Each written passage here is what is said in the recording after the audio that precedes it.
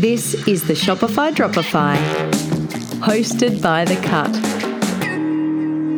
Olé. Yes. I'm not very good at speaking it anymore. Me neither. That's me done. Yeah, no, it's pretty good. We have quite a lot of listeners in the US and about 50-50 in the US, Australia actually, so it goes to show. Nice. Hello to our North American counterparts. Just somehow we managed to sort of get it out at the right time and everyone lost their mind. And the amount of interstate orders we got that week, it was probably the best we've ever had. So they're the sort of products we're now shifting our focus to getting. Welcome to the Shopify Dropify, hosted by The Cut, to help e-commerce businesses with interviews and insights from experts and merchants. Hello, welcome back, or welcome for the first time if you're tuning in for the first time. This is the Cuts podcast all about Shopify. We call it the Shopify Dropify. My name's Ben De Jong. I'm your host. I'm a director at The Cut. In this podcast, it is another merchant interview, and the merchant we are interviewing is Natalie from Vida Vegan. They are a vegan specialist business. They have a Shopify online store, of course, and they also have a bricks and mortar store here in Perth. So you're going to find this podcast super interesting if you're a Shopify merchant. Natalie covers a lot of ground from choosing products, product strategy, keeping her customers engaged, loyalty programs, all sorts of things. You'll find it even more interesting if you're in the food game in any way, shape or form, because obviously Vida Vegan are all about vegan food. So without further ado, let's jump into this interview with Natalie from Vida Vegan. Thanks for listening in, guys. So hello Natalie, please introduce yourself and tell us about your e-commerce business, and in your case your physical business as well, when you launched, how you got started, and what you specialise in. Sweet. Hi Ben. So I have a vegan grocery store called Vida Vegan. Great name. Thank you. It's like a song, it's like a Spanish song. It is, a little like bit. Live in Vida Vegan. But it also is very memorable and catchy on the ear, I've always thought. Yes, I think so too. And I love the Spanish language, so... Olé. Yes. I'm not very good at speaking it anymore. Me neither. That's me done. Yeah, no, it's pretty good. So we have our online store, which we do deliveries of all of our products in the Perth Metro, and also all of our shelf-stable products across Australia. Okay. We also have our physical store, which is in Subiaco. And we've just moved there in November last year. We had a little store in Wembley, which we were at for 3 years and basically just outgrew. And tell everyone where you are right now then. We are at 60 Coghlan Road in Subiaco, just near the Officeworks. Very good, just up the road from us. Yes. About 200 metres away. Yep. I don't think you need to talk about what you specialise in, because you obviously specialise in vegan. Yes. And so that'll lead very nicely into what inspired you to start your business. And I know the answer to this already, and probably people can guess. Yes, I'm sure most people could guess, but definitely from an animal welfare perspective is where my motivation and my passion comes from. So I've always worked with animals. I've been a zookeeper, I've been a vet nurse, I've worked overseas with primates and hand-raised cheetah cubs. I did not know all this sort of stuff. I do wildlife caring on my spare time. Yeah. For me, it's always been about animals. Yep. And I just thought, well, what is a way that I can help save more animals and try and run a successful business at the same time. Very good. And needless to say, you're a vegan yourself. Yes, definitely. And have been, I think I saw on your website, since at least fairly early childhood. I've been a vegetarian since I was 9. That's right. And then I switched to veganism, I think, about 5 years ago. Okay. And that was another reason for the business as well, is that Perth is just lagging behind in terms of the vegan options. Yep. So pretty much every other state has their own vegan grocery store. And when I looked at it, we didn't have one. Yep. And I thought, why not? And so I started one. And are you still the only one? Yes. Okay, awesome. So that's a very, very big, unique point of difference. It is. My wife was telling me just this morning that one of the big burger chains, and I will not mention their name, now has I can't remember what they call it, but it's a no-meat burger. Yes, I'd say it's probably the Beyond Burger. Yeah, maybe the Beyond. Yeah. Yeah, I guess they're all doing it. But anyway, Yes. I hadn't actually heard that, so I thought that was pretty fascinating. So it's or obviously the Impossible Burger. That's the one. That's in the US. Yeah. Oh, that's in the US. It hasn't come to Australia yet. It was the Impossible Burger. Yeah. That is what it was. I'm sure it's not far off. No, I imagine. So, that's all really interesting. And obviously the whole vegan thing has exploded over the last sort of 5+ years, hasn't it? Definitely. Yeah. Okay, so with our podcast, we always like to sort of focus on helping other merchants who are very, very often people just like you. Mm-hmm. We have quite a lot of listeners in the US and about 50-50 in the US, Australia actually, so it goes to show. Nice. Hello to our North American counterparts, all 50 or 60 of them. Yeah. But our aim is to sort of help other merchants and e-commerce business owners and potentially marketers with advice and insights, because merchants love hearing from other merchants, as we always see at our meetups, and you know yourself because you come along. So if you could go back to the start of your business now, what's something key that you would do differently? To be honest, there isn't much that I would do differently. Okay. I am pretty happy with how I started and where I've ended up. Okay. Going from someone that has no business experience, has never run a business, has never done anything of that description. Yep. To where I am now, I'm pretty pleased, and there's not too much I would change. Probably one thing would be to invest a little bit more money in technology from the start. So when I say that, like our first point of sale system was like this giant archaic block. Okay. Did the job. Yep. Highly unattractive to the eye, but very good at doing what it needed to do. Okay. And if I had started with something like Shopify or something a bit more, I guess, cloud-based and, a lot easier to manage off-site as well, would have probably made my life a hell of a lot easier. Yeah, okay, so technology choices. So were you selling online before you moved to Shopify then? Yes. You were, okay, using another platform that was not as smooth sailing. Definitely nowhere near. Okay. So if you were talking to a merchant who were about to start or have just launched their business in any sector, where would you say they should be focusing their attention in sort of the first 6 to 12 months of their e-commerce business? I think definitely building the customer base, and that for us again goes back to not having that technology from the start. Okay. We would have had a much bigger database had we gone down that route to start with. Yep. And I think that's pretty important, and in terms of all your marketing and everything, it would have been a lot easier to kick that off with a bigger database instead of sort of having to try and figure out how we're going to reach all these potential customers. Yeah, okay. But you were telling me earlier that you've got a fairly solid database now, but in the beginning it wasn't a focus. No, it wasn't. It was. And we're going to get into that lifetime value of a customer thing a bit later on, which will probably connect to what we're talking about right now. But that's all good. So you're now 4 to 5 years into the business, is that right? Coming up to our 4th year. Okay, so for someone else who's not at the startup stage but might be in their 3rd or 4th year of the business, where would you tell them to be sort of focusing their energy at that stage of their journey in that case?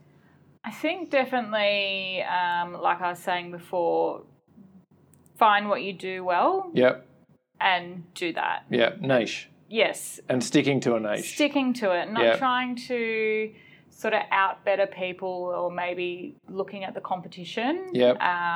Just focusing on what you do and do it well. Yeah, I think that's really good advice. It's easy to look at other people and think, oh, should I be doing that? And then you start to get all insecure and you wonder, well, why aren't I doing that and why are they doing well at that? Whereas if you decide what your focus is and stick to it and keep pushing that forward and even making your niche more and more pointy, particularly in e-commerce, that can be a very, very powerful thing. Yeah. And it makes it much easier to remember. Yeah, definitely. One good thing about your brand, I will say, is that the name very clearly identifies your niche, doesn't it? Yes. But even within vegan food, you could have another sort of sub-niche and push that as well, because it gives someone... It's easier for people to latch onto something if it's a simpler, I guess, more minimalist offering, really. Yeah, well, that's why we chose to put the word vegan in our name, because, you know, there's a lot of thought, I guess, with some people that vegan is a dirty word,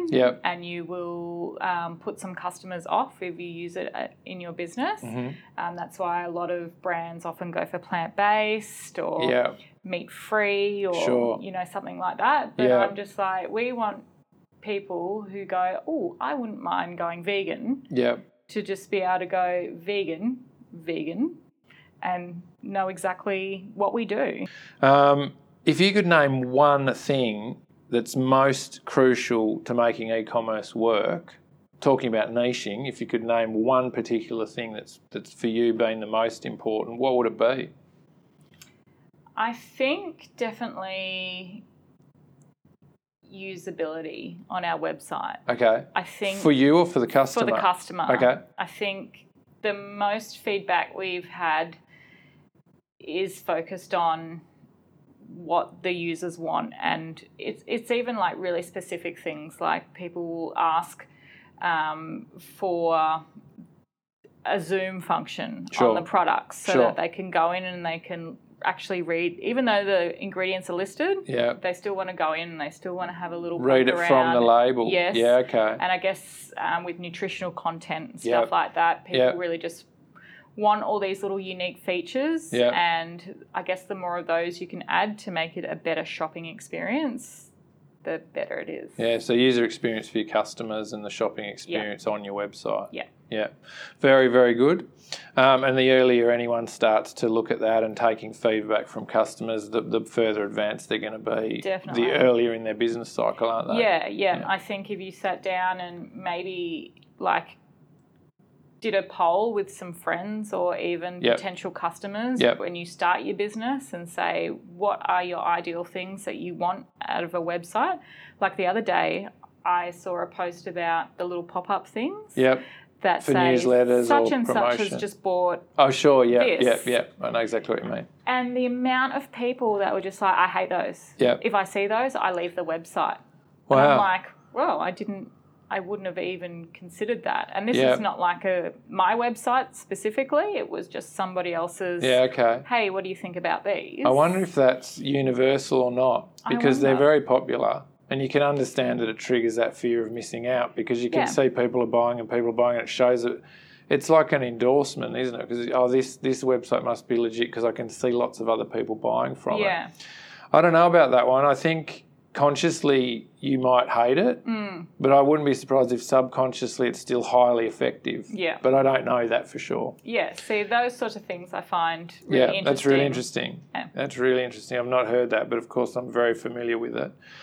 So let's just touch on Shopify really, really quickly, which we've already mentioned, but you didn't start with Shopify from the beginning. I did not. So how long were you with the alternative platform for before you switched over? So it would have been just over a year. Okay. It took us, like, the website took ages to build. I didn't build it, obviously. The original one? The original one. Okay.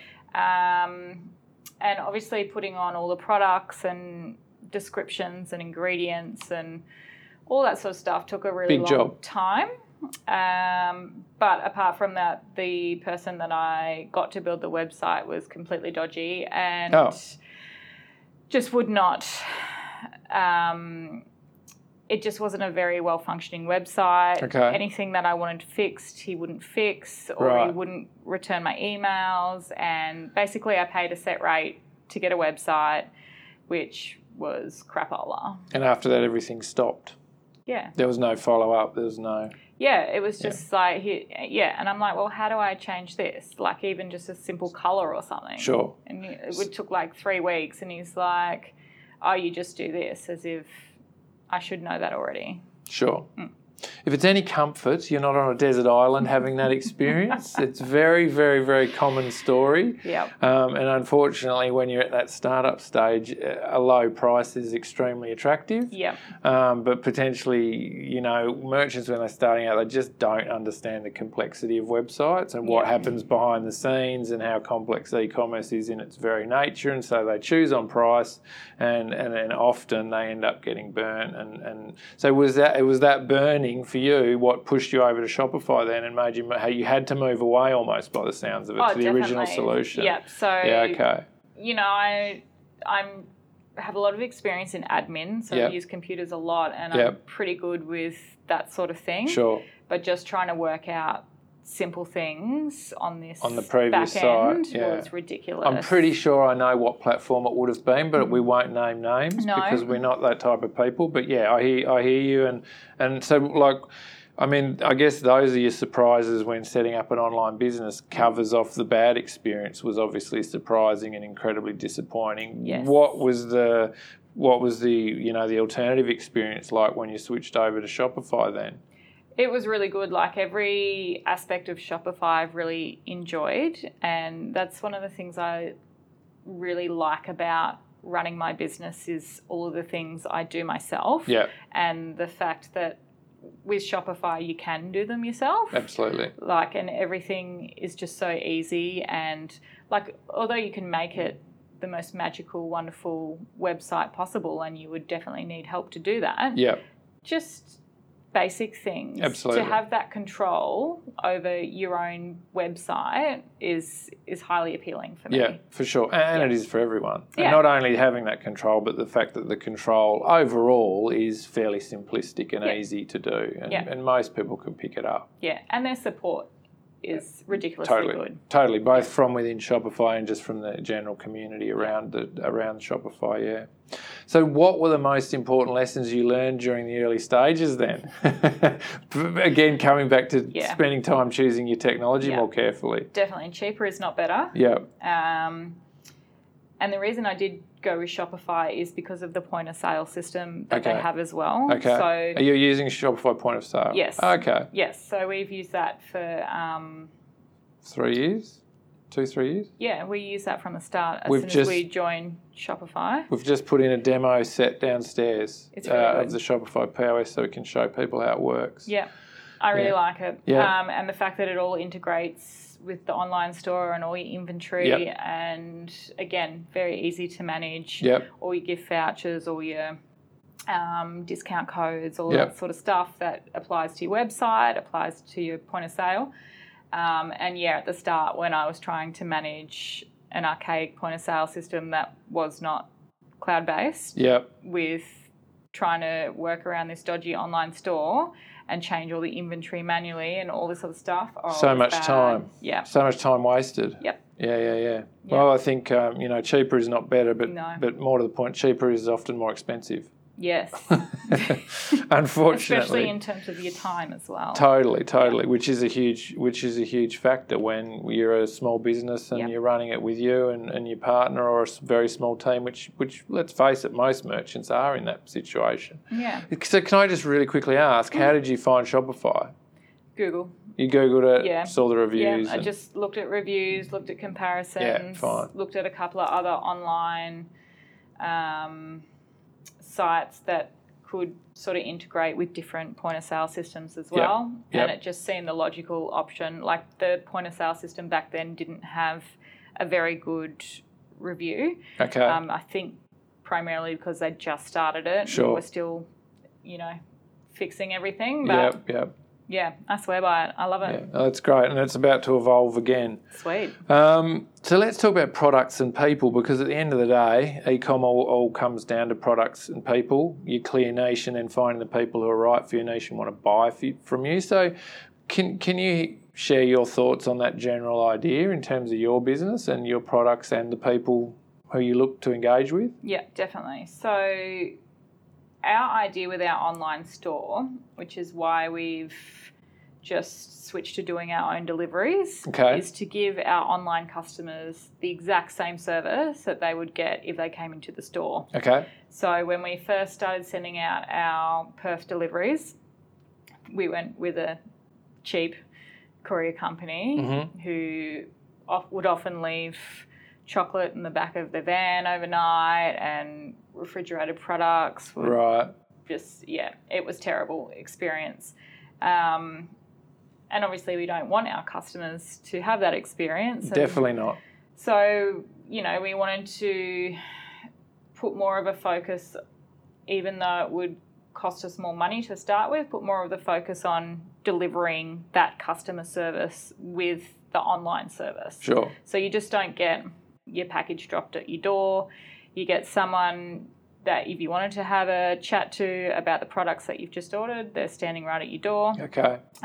Pick up your esky and return it and get a refund. And you're also, being a bit more environmentally friendly by reusing and just all of that sort of stuff, trying to make our online customers feel more like a customer than a number, I guess. Absolutely. Yeah. Perfect. And that's, we're huge fans of extending that experience from the interface of the website right through to the product arriving on the doorstep in whatever way, shape or form that is.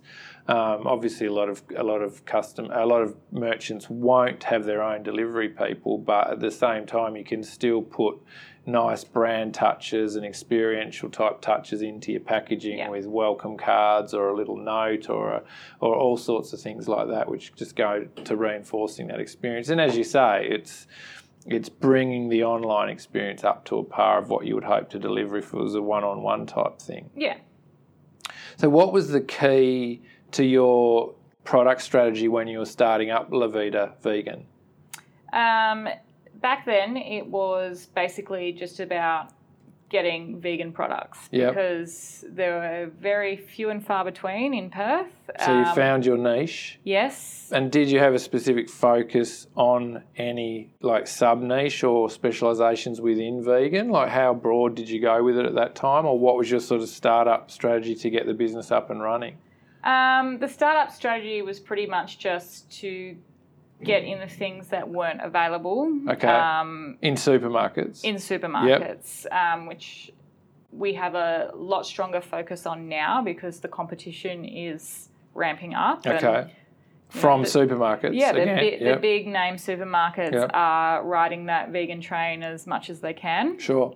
So our product focus has shifted from, just any vegan product that you can't get a hold of to very specialised vegan products. Like the other day we got in some Chico babies. Oh, like the little chocolate jelly babies. Yeah. I haven't had a Chico baby for 25 years. And is that the real ones, they are vegan, or is this a vegan version? No, so this is the vegan version of the Chico baby. Yep. And because normally they'd have gelatin in them, right? They actually have milk in them, those they have ones. milk in them too? Yeah. Oh, right. Yeah. I always thought they had gelatin, but apparently they don't. Oh, right. That was basically viral all over Facebook, the fact that even though that another store in Australia was already selling them, just somehow we managed to sort of get it out at the right time, and everyone lost their mind. And the amount of in-state orders we got that week was probably the best we've ever had. So they're the sort of products we're now shifting our focus to getting because we obviously can't compete with supermarkets in terms of pricing. Yeah. So I don't really see a point in doing that. Sure. And just trying to be getting those specialist things. Yeah, so more specialist, more exotic vegan products that there's a demand for though. Yeah. And gluten-free. The amount of gluten-free people these days is they're everywhere. Yeah. They're everywhere. So that kind of covers my next question, which is about how you're shifting and evolving your product strategy. Has there been any major changes to the way you present your products online? What lessons have you learned around that, in terms of photography or product information or even categorising and filtering? What sort of lessons have you learned in that sort of space? Tagging they're putting the tags on and building them into collections. To help customers filter. Filter is probably where our focus is on there. Good tip. And so let's just clarify, how many SKUs do you run? 3,000. Yeah, so a lot, which is where I was going. So with that many SKUs, it's very, very important to have a well kind of organised tagging system which pushes through to the way customers can search. Definitely.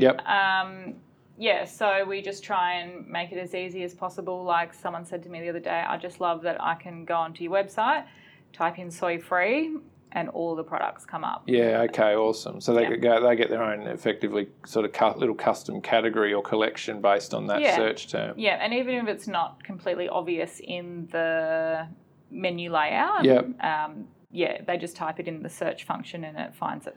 And I guess with that sort of person in your sector, they're repeatedly going back and filtering by that same key, right? Yeah. Because it's a dietary requirement that isn't really going to shift too much. Yeah. Definitely. Very, very good. And how important is it to you guys to understand your best potential customers and exactly what they want in terms of the way you set up your site, the products you're ordering, or the new products you might be looking at? I guess that's another thing that's constantly evolving as well. Yeah. And definitely, again, evolving from the demand that's driven from the competition. In that people don't want to see us selling things that they can get in the supermarket down the road. Sure. They want to see unique things that they can't get anywhere else. They want to see really interesting things. Like as soon as something comes out in the US, we get you get inquiries. We get inquiries. Yeah, when can you get this in? Can you get this in? Yeah, right. That's interesting. Yeah, so it's always that sort of thing. And even like different, environmental values that work alongside veganism, like palm oil. Right. Is a big issue, and we've always had a stance on palm oil, or that we don't stock any products that don't have sustainable palm oil. Sure. So if your palm oil is not traceable, I don't care how popular that product is and how much money that's going to make for me, I'm not going to stock it. Okay. So I think just, trying to get as much into the little veganism bubble that you can to make it so it suits everybody. Yep. Yeah, and that's when you're gluten-free, you're soy-free, you're nut-free, all of those sorts of things go in there as well. The add-ons that come on top of the vegan food. Yes. That's very, very good. Thank you. I was going to ask, so with the inquiries about the US launch, the new products when they come out, like how quickly or practical is it for you to respond to those requests? I respond straight away. But in terms of changing your inventory to get them in? Because we work through distributors, we're pretty limited as to what we can actually do and how quick we can get things. Okay. So as soon as I know where the product's coming from, I'll investigate. Yep. I'll say to that particular country's distributor, have you got this on your list? How long do you think it'll be? Okay. And then So basically, if it's just been released in the US, I can basically tell you it's going to be about 9 or 10 months till it gets to Australia. Oh, wow. That's a long time. And then it's probably going to be another 2 months before it gets to Perth. Yeah, right. And is that all because that has to go through assessments around importing and food safety and all that sort of stuff? There's a lot of different factors. Like with one of the major meat replacement companies in the US, they could not keep up with demand. Right. So they're obviously not going to worry about us in Australia. Sure. They're going to feed their demand where they can. Absolutely. And then anything left over we will get then. Yep. So down under. Yeah. Down the bottom of the list. Yeah, exactly. Yep. I'm not surprised by that. Yeah.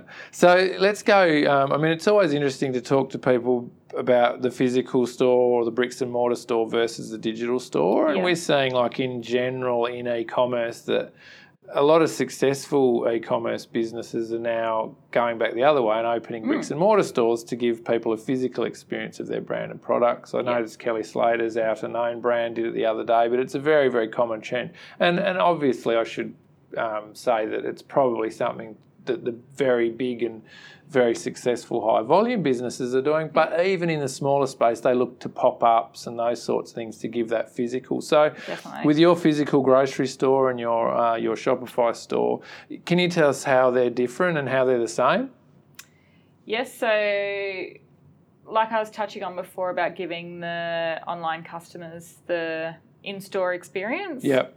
I guess that's where we're trying to make them the same. Yep. The online customers have access to every single product that we stock in the physical store. And is that product inventory exactly the same physical to digital? Yes. It is it? Yeah, Yes. okay, yep. Yes, so yes, that all works seamlessly Yep. in terms of inventory, so that's fantastic. Yep. Things like ice cream, obviously you're not going to send that anywhere, but No. people can still, on the online store, see that we've got it in the physical store. Yep. So if they were desperate for it, they can just go, oh, well, I'll just have to go in and buy it myself. Can you do like an online order for them to pick that up? Yes, so we have a click and collect. Yeah, click and collect. Yeah. Yep. Definitely. Yeah. Okay. That's very, very cool. And do you have any strategies that sort of bring the physical and digital stores together in any way? Like, is there anything that they can do in the bricks and mortar store that's linked or part of the website, for example? I guess the loyalty program is probably the biggest one because they shop in store, they shop online. Same. They get the exact same points. And gift cards the same the rewards. same? Yep. Same with the gift cards. Okay. That's probably the biggest thing. And I was going to ask, with 3,000 or so SKUs, how evenly is purchasing distributed across them on the website? Or are there some groups of products that account for sort of a huge percentage of your revenue? Definitely groups. Which are those groups out of interest? So definitely your confectionery. Right. Yep. And your meat replacements. Yeah, okay. Yep. They're probably the two biggest categories. Oh, and the cheeses. So if it's sweets or confectionery, meat replacements and cheeses, what percentage do those three groups make approximately of the 3,000 SKUs? Probably, I'd say they make up together at least 50%. Yeah, okay. Yeah. That's interesting. Very, very good. So we're going to talk about customer value now, but lifetime customer value, so it's about the value of a customer who stays loyal to your business over time. And it obviously comes out of the concept that it's much easier and more efficient to get an existing customer to come back and purchase from your business than it is to attract and draw in a new customer. Mm-hmm. Can you tell us what you think about that and what's your experience of that? I think it's very true. Mm-hmm. I think our repeat customer rate, I'm not sure if there's an industry standard or anything, but I think ours is pretty good. Yep. I thought you were going to give me a statistic there. I was going to because I just looked at it the other day. Yep.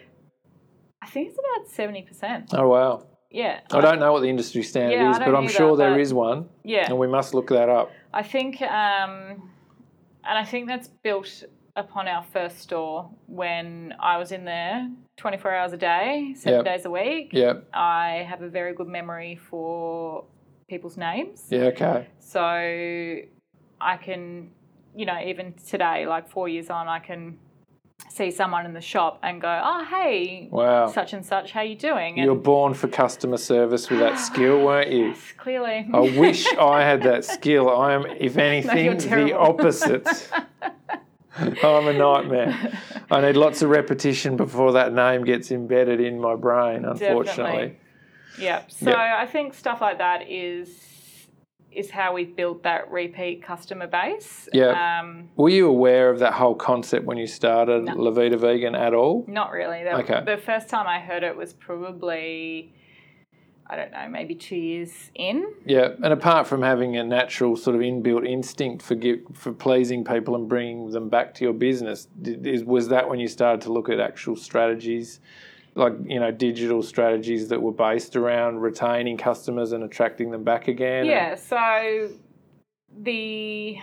think we started with a loyalty program when we first introduced Shopify. Yeah. And it just exploded. And so that was sort of the factor where I was like, well, this actually works. Sure. And that. Which app do you use, can I ask? Right now we use Marcello. Oh, yeah? Yep. So we've been through a few. Yep.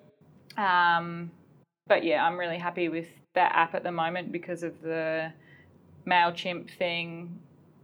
You're still using MailChimp? No. Oh, you're not? You've moved on? Because Marcello that takes do it care themselves. of it. Okay, perfect. Yeah, perfect. So that was handy to have when that no longer worked for some reason. Yeah, sure. Yeah. Well, it still does work, but you just need a third-party app extra. and it's not quite as clean and tidy anymore. Yeah. We've recently started working quite a lot with Klaviyo. Oh, yeah. Yeah, and actually when we were in Toronto, we met some really nice blokes from Sydney who have a review app called Okendo. It's a really nice customer review app that has a lot of different layers in terms of what you can do with requesting reviews and gathering data about customer feedback. Something that I wanted to look into was a review app. Okendo, Okendo. I'm going to see them in Sydney a couple of weeks away, and they're very, very nice guys, and they're doing well, and it's got some really cool and clever additional functionality to it. Yeah. And it is a bit of a plug, but hey, who cares? They're nice guys, and it's clever technology. Right. So, what strategies? Is the loyalty program the only real tangibly deployed strategy you're using for customer retention at the moment? Right now, yeah. Yeah. Okay. Yeah. Okay. Definitely need to step up that game, though. Yeah, and start looking at some flows and automations. And okay. And let's, before we wrap up, our last topic with Natalie from Vida Vegan. I have to really think about Vida Vegan and make sure I don't muck it up every time. Like the name thing rising up again. Yep. What sort of marketing do you invest in mostly? And by invest in, I mean if it's time and you're doing it yourself, or if it's money and you're paying hard costs or for another supplier. Yeah. Definitely another area we need to step up our game in is the marketing. Yeah. I currently do all of the social media stuff myself. Yep. And are you doing paid campaigns and boosting? And when I get the chance, I will. And I've done a little bit of workshopping and stuff on paid ads and boosting posts and stuff like that. And just the thought that you have to do the paid ad rather than boost the post because it's so much more effective is stuck in my brain. And you get more control. And and then, but obviously that's a lot more work than just pushing a button and going, let's boost that. Yeah, definitely. So then that sort of... But the effect should be more... It should be more effective. Yeah. But then I just don't get time and blah, blah, blah. Yes. So, it's something that we definitely need to get more into. We are trying to get on top of newsletters to make sure that, when we get cool new products or if we've got something on sale or something like that we're getting that info out to those customers that may or may not look at social media so much. Yep. And also just for the people that look at social media to give them that little reminder. Yeah. But definitely we do a lot of expos and stuff like that. So physical. And do they work for you? Yeah. And do you gather emails and data from those when you're engaging with people?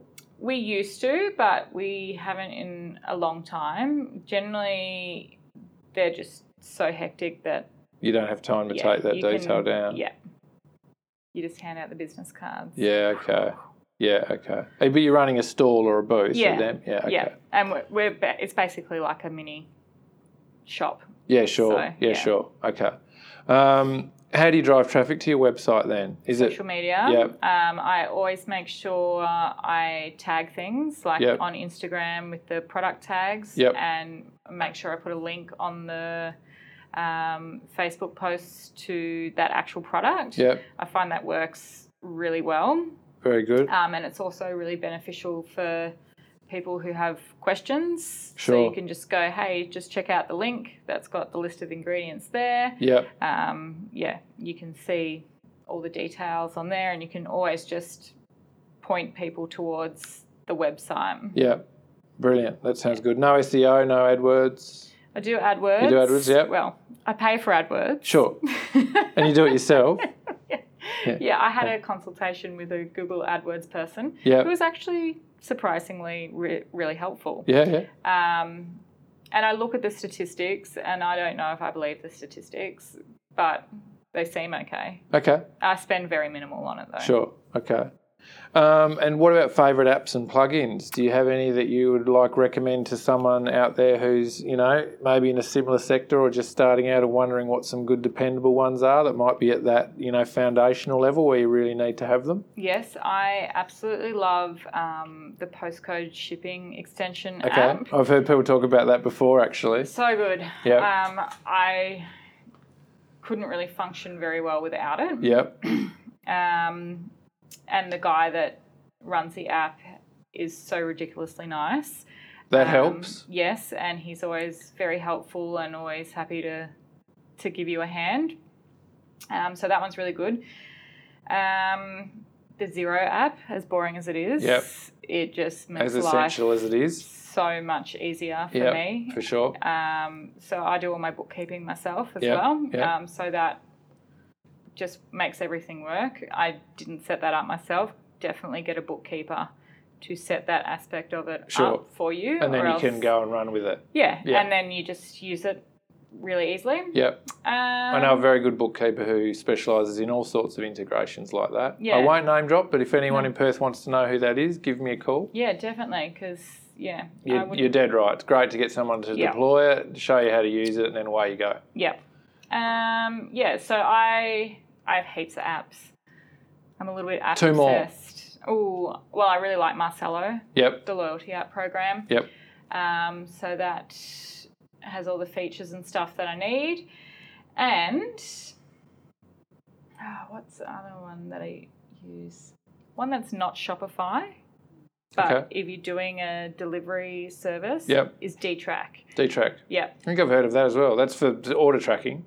No, it's well, yes, it's for it's delivery tracking. Sure. So basically, it goes onto your phone. I mean, that's what I meant. Delivery tracking, not order tracking. Yeah, different things. So it goes onto your phone. The driver takes the phone with, and it tracks it every bit of the way. It's got the little thing where you sign for proof of delivery, all that sort of stuff. Awesome. And they tell me they're integrating with Shopify by the end of the year. Okay, D-Track. So, that makes me super excited. Go D-Track. All right.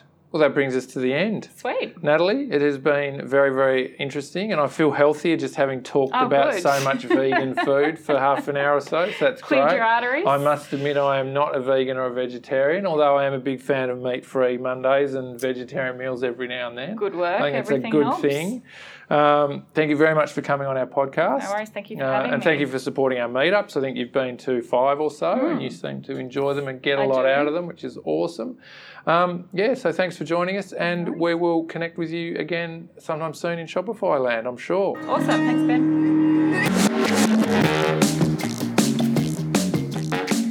So there you have it, another great chat with another real-life Shopify merchant, Natalie from Vida Vegan, joining us here on the Shopify Dropify. Please, guys, if you're loving what you're hearing, drop us a review, tell your friends to subscribe, but even more so, if you want to get on board and tell your own story, or if you're an agency, a Shopify specialist, a Shopify app developer, we would love to chat to you on our podcast, so please get in touch with The Cut. We have heaps of content and contact points on our website at thecut.net.au, so please reach out to us there, reach out to us on LinkedIn, find us on Facebook and Instagram. Keep an eye out for our meetups in Perth if you're in Perth, and we're always happy to chat, to help merchants to grow, get more out of their Shopify websites. We're here, and we are here to help. Thanks for listening in again, and we will see you next time. Until then, Shopify till you dropify. Thanks for listening. Access e-commerce expertise from The Cut anytime. Visit thecut.net.au and connect on Facebook and LinkedIn.